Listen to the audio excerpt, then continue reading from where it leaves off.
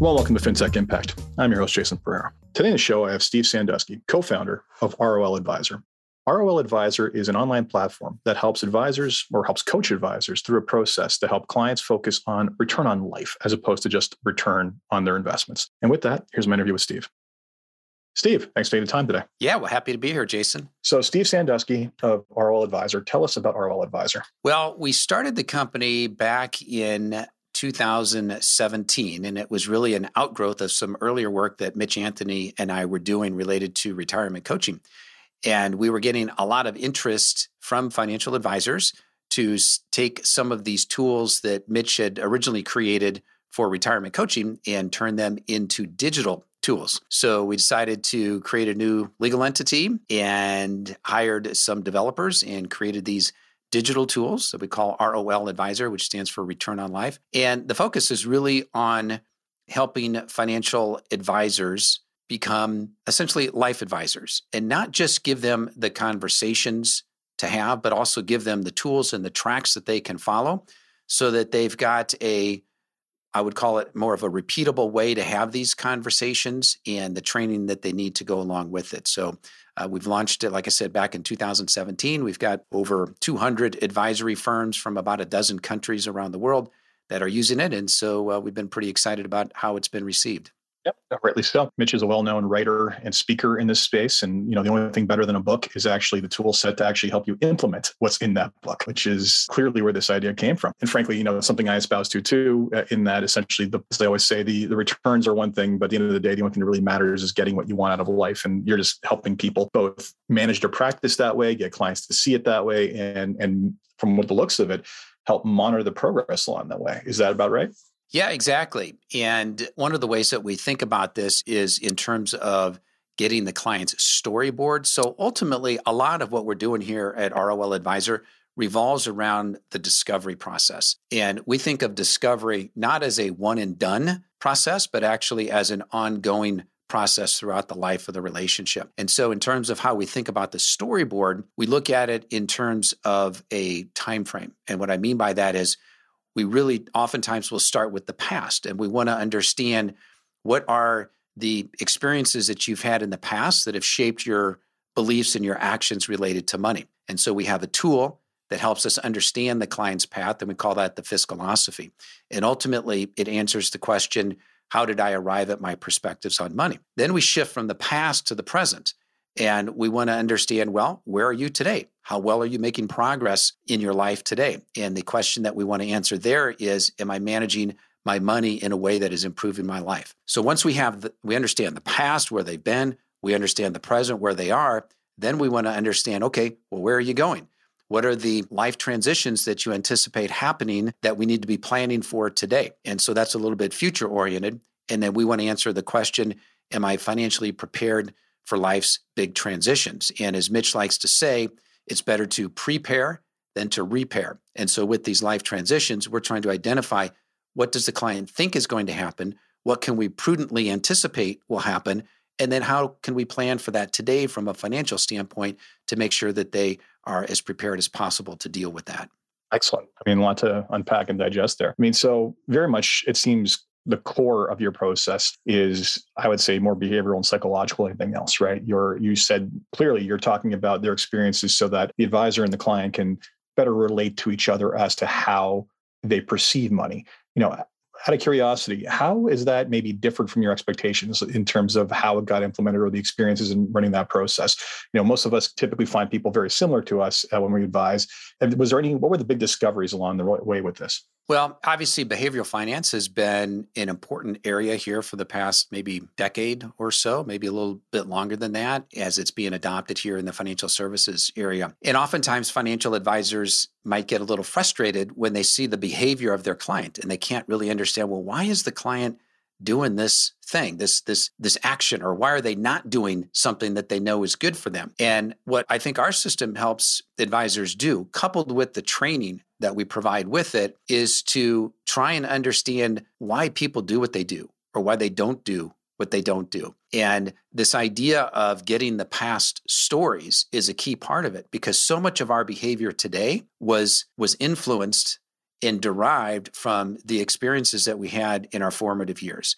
And so by understanding where they've been, what's your story? Where are you from? What are some of your earliest experiences about money? I mean, just simple questions like that can lead to very profound thoughts and information. And so we're not trying to turn advisors into psychiatrists or psychologists or therapists, but what we want to do is we want to understand, well, what are these stories? And what's going to come out here with this first tool, the Fiscalosophy, you're going to get the stories. And once we understand the stories, then we can say, okay, now I start to understand why they're behaving in this way today because of the story that they just shared with me and the profound impact, the lasting impact that experience had on them. Now, knowing that, I'm probably not going to barrel ahead and just hit them over the head with a hammer and say, well, you need to be doing this.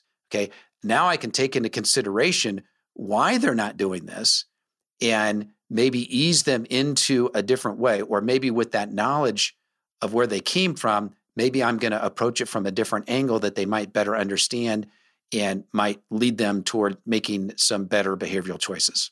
Yeah, I mean, it's amazing. You kind of hit the nail on the head there. Every advisor's had the experience where they're just not listening, or that kind of client's just not listening. And it's not necessarily there isn't a willingness to listen, is that in a lot of ways, we're kind of approaching it sometimes as a square peg being rammed into a round hole. If we can just understand the shape of the hole or the experience that's leading them to prevent them from taking action, we can try something else that might be far more effective than what we're trying. And if it's not in one's process to understand where they came from, then if you run into that roadblock, you got no choice but to go back. But I think it's a really great foundational stone to start off with. So that's dealing with the past. Your next step is your ROL index, which deals with the future. Take us through, unpack that part of it for us. Yeah, so the ROL index deals with the present. So we really want to understand, well, where are you right now? And so what we've designed there is a series of 20 statements, essentially.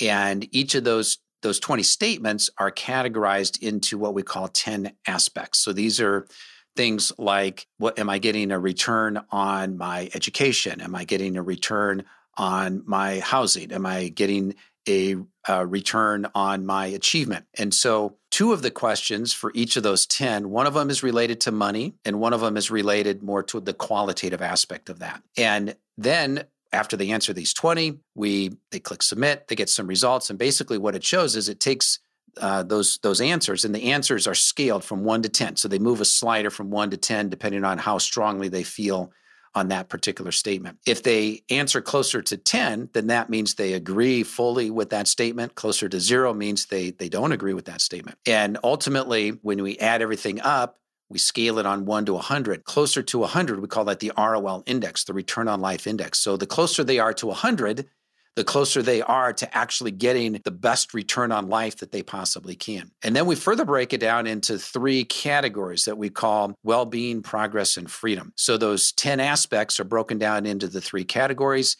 and then we give a score on a scale of 1 to 100 for each of those 3 categories. So ultimately, what you end up with here are like 4 dials, okay? And you can look at those, and the client can see, just by looking at the visual results on the screen, where they may be falling short, where they may not be getting the best return on life right now with the money they have.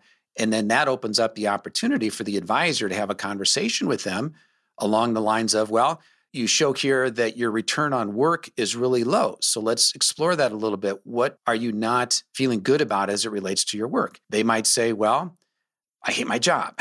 Or they might say, I feel I'm underappreciated. Or they might say, I feel like I'm underpaid for what I do. Now, the advisor can put their coach hat on, and they can, if they want to, engage in a bit of a dialogue here about, well, let's talk about that. What are some things that you possibly could do to improve that situation about feeling underpaid? Client might say, well, I could maybe ask for a raise, or maybe I could look for another job where another company might more fully appreciate my talents and skills. So now we sort of get a list of the things they could do. Then the advisor could say, okay, well, looking at that list, is there something that you're willing to commit to, some small action that you can take in the next day or two to make some progress to move forward to improve this situation? And then with our tools here, with the system, the advisor has the ability to actually put that into the software and can track that. So the client might say, well, I can go to my boss and just explain to them that I'm not happy with what I'm getting paid and I feel like I should get a raise. Then the client may commit to doing that. So we can put that into the system.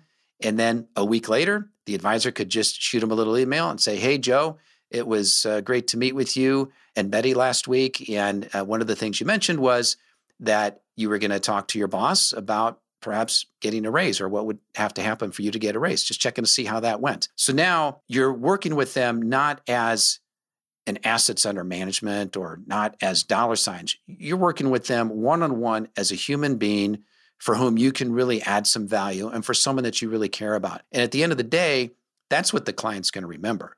They're not really going to remember whether you made them 10% or 12% or 6%. They're going to remember the impact that you had on their life, and something like helping them have the courage to move forward and ask for a raise might be that thing that just kicks off a whole new level of depth of your relationship. Yeah, and I would actually argue that when they come to us and think they know what they're asking for, which is, help me invest my money and do this and in return, at the end of the day, that's not what they're asking about. They're asking a deeper question of help me get to some other point. I have a distant abstract goal in the future. And everything you're talking about lends itself to the actual way that we can actually implement change for clients' lives versus the things we can't do, which is control markets, right? And so I always find it hilarious how much time this industry obsesses about something it has no direct control over, while simultaneously ignoring the things we do have control over, which is enabling our clients to make the right decisions and organizing their lives. So that's the assessment of the now. Let's talk about the next stage, which is the lifeline, the future plans. Talk to me about how that works. Yeah. So the way the lifeline works is we actually start off by having the advisor enter in like the year that the client was born. And so then what that does is it kicks off a visual lifeline. So let's say they were born in 1960. So this lifeline starts with 1960, 61, 62, 63. And then it'll also calculate their age. So you can look at this visual lifeline either by year or by age, and it can be for an individual or it can be for a couple. So ultimately what we want to do then is we have 6 broad categories of life transitions.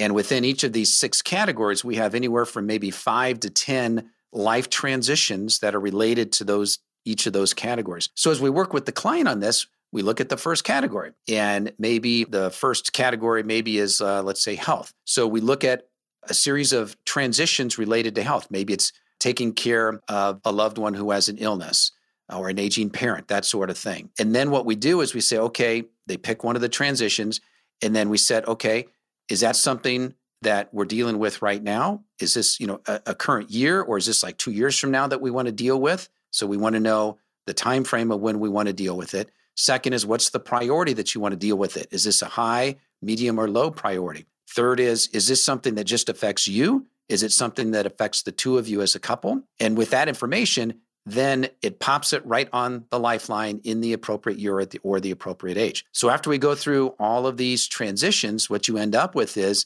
a visual timeline or lifeline that shows all the transitions they anticipate happening. It identifies for whom that transition applies, one or both of them. And it also shows the priority that we need to plan for. And then down below the visual lifeline, we have a chronological listing of those, which has additional information related to, for each transition, we have what we call things to think about, which is essentially a blog post related to that transition.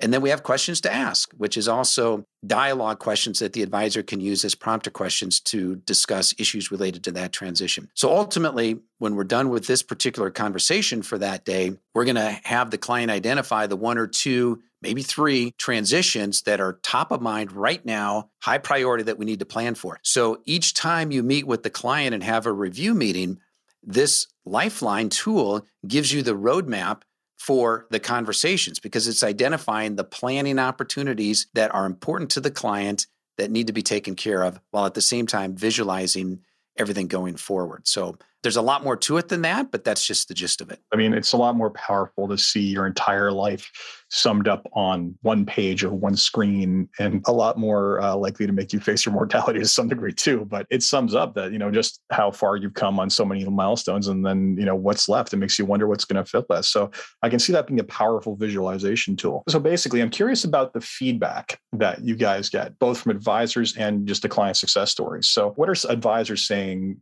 has been the big change to their practice once they've adopted what you've basically espoused here? Well, I would say several things. So one is that a lot of the advisors that come to us, obviously they're self-selecting. And by that, I mean that they're already predisposed to a life planning mentality.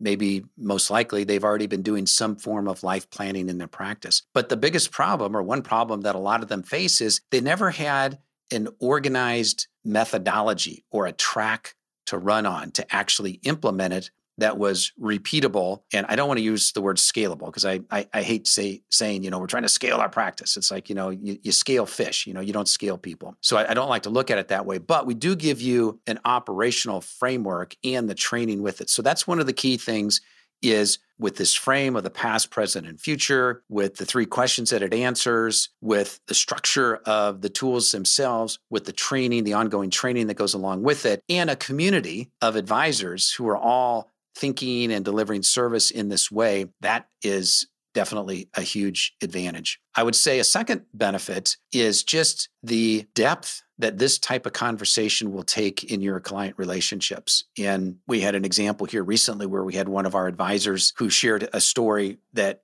he had with one of his clients as he was going through one of these tools. They were talking about work. And his client, I may get the ages wrong, but the client was, I'm going to say let's say he was maybe 50 or 52 years old. And the client had just inherited some money from his father. And with that money combined with other money that he had saved meant that he could retire at that age if he wanted to. Trying to make a long story short, turns out that the client did not want to retire, felt like he had to work to age 62. And so the advisor, as he's sharing in the story, says, well, why age 62? And he said, because that's when my dad retired. And my dad worked his whole life, super hard, didn't like his work, but he did it because he wanted to provide support to our family. He retired at 62. He died. He didn't live a whole lot longer after that. And so the client said, I feel like it would be a slap in the face to my dad if I retired before he did, after all he did to help put food on the table for my family. So then the advisor looked at him and he said, let me ask you this. If your dad were alive today, what would he suggest that you do here? And the client thought about it for a moment and he said, I think what he would say is, don't do what I did.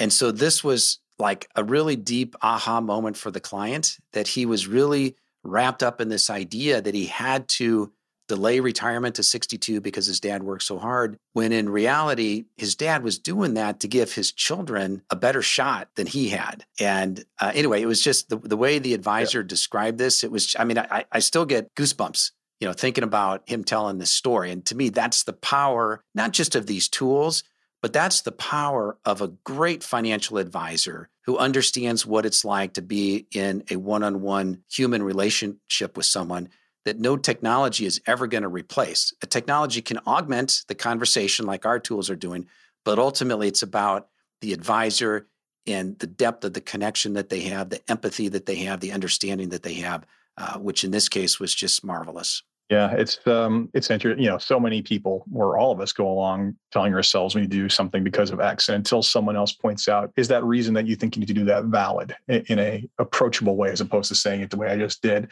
We don't often stop to think of, what, geez, in his case, wait a minute, that father's sacrifice was so that I wouldn't have to make that sacrifice, right? And unless someone basically gets you to take a step back and realize that maybe you're looking at things the wrong way, you just keep on going, right?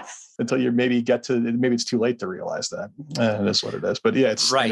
And one of the other things I love about that story is the advisor wasn't telling him what to do. He wasn't telling him, yeah, you should retire. He was asking a question. He was offering up. And to me, the brilliant thing was, if your father were alive today, what would he ask you to do? What would he suggest that you do? So it's not the advisor telling him what to do. It's helping the client come to their own conclusion, because that's when they're actually going to do it, when it's their idea, not the advisor trying to tell them what to do. Well, that's what I say.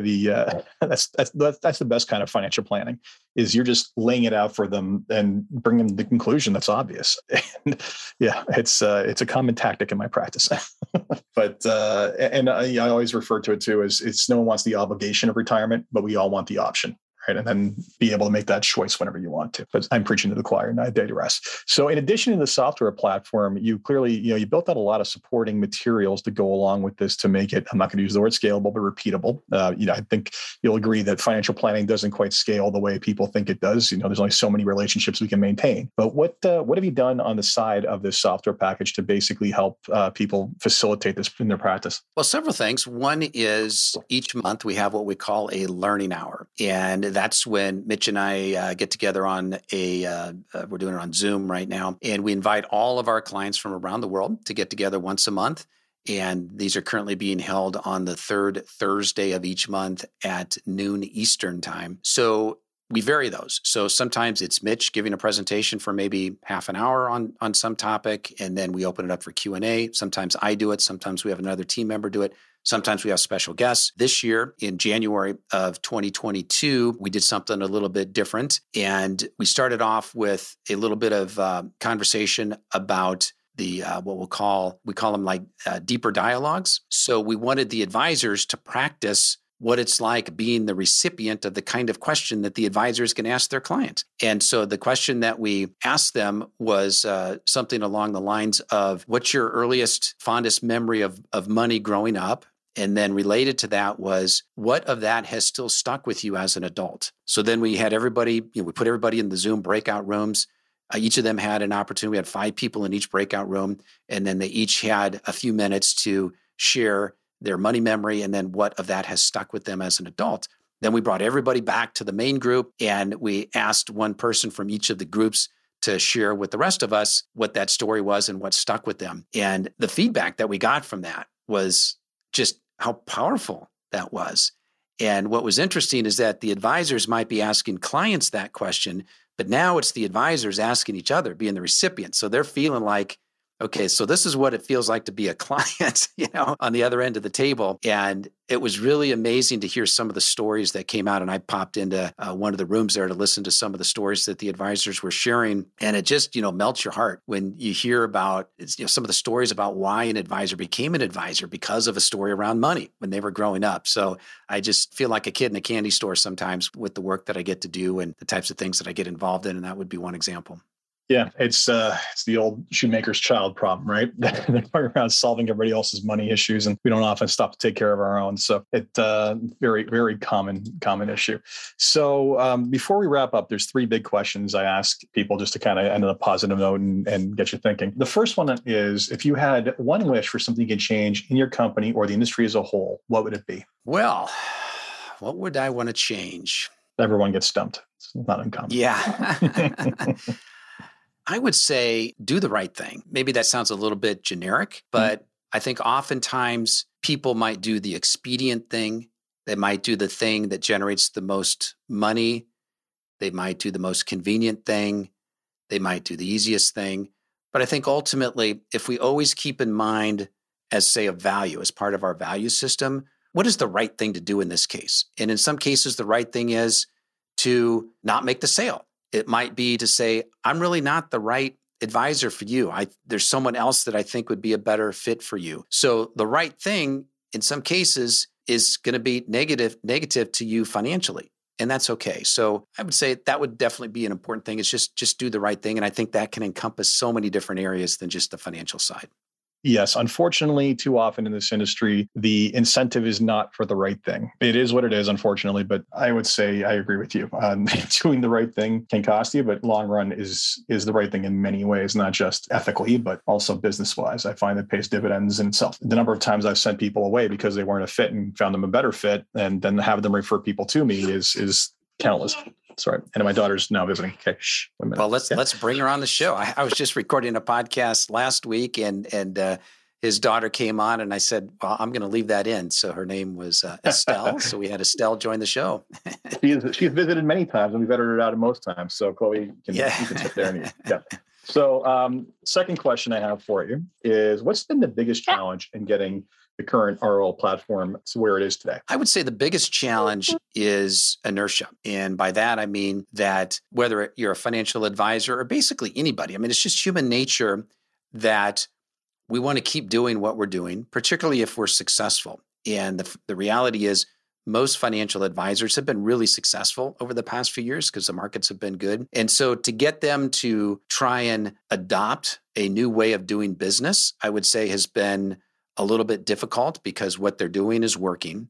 So that I would say would be the biggest challenge, is to get them to change the way that they're currently doing business and try and help them see that there is a way that might even help you do a better job of deepening your relationships with your clients and enhancing your discovery process. Yeah, I found like so many businesses, I won't call it a rut, but you stick with what works for a while, but then over time, it stops working the same way, or the industry evolves around you. I mean, how much has the industry evolved around you in your days, Steve? And I'm sure what's being done now is significantly different than what was being done before. So frankly, I kind of I was looking at my practice as a constant evolution. And, if more people did look at constant improvement and evolving, I think you'd have an easier time. But it's if it's working, money's coming in and you're busy and you don't have time to work on it, I understand why that happens. But it is sooner or later, you got to rebuild it from the bottom up. So that's what it is. Last question is, what excites you the most about what it is you're working on every day and keeps you getting out of bed in the morning, keep on fighting the good fight and preaching this belief? It's different every day. I mean, what I love about life, what I love about the financial services business, what I love about podcasting, what I love about ROL Advisor, working with advisors, is I'm such a curious person, and I feel very fortunate and blessed that I get up every day. I have good health, I have a good family, and I get to talk to people. I get to satisfy my curiosity. I get to talk to really fascinating people. I get to learn. So to me, I love learning. I love talking to interesting people. I love learning new things. I also think of myself somewhat as a translator. And what I mean by that is I'm constantly taking in new information, new insights. And then I think if I were to have a superpower, it might be something to the effect of being able to take in all of this information from a lot of different areas, a lot of different unique sources, and then synthesize it and then reconfigure it and then communicate it back out in such a way that a lot of people can understand it and can benefit from it and can use it. So to me, I feel very blessed that I get up every day and get to do that. That is a superpower in itself. It's too many of us are easily overwhelmed by massive inundations of information. The more you can synthesize, or the more you can rely on people who can, the better off you are. So, Steve, I wanted to thank you for taking the time. Greatly appreciate it. And I may not be a user of your platform currently, but I am definitely a believer in its ethos. So maybe it's momentum, but we can talk about that later. But thank you so much. I appreciate that, Jason. And for those of you that might want to learn a little bit more, you can go to roladvisor.com to get all the information. You can also pop your email in there and you can get a free 7-day email video course to learn a little bit more about some of the concepts that we teach, and would love to have you part of the program. Thank you yet again. And that was this week's episode of FinTech Impact. I hope you enjoyed that. And like I said, if you're an advisor in the space looking to have deeper relationships with your client and improve life outcomes for them, then I highly suggest you take a look at it. As always, if you enjoyed this podcast, please leave a review on Apple Podcasts, SoundCloud, Stitcher, Spotify, or whatever's your podcast. And until next time, take care.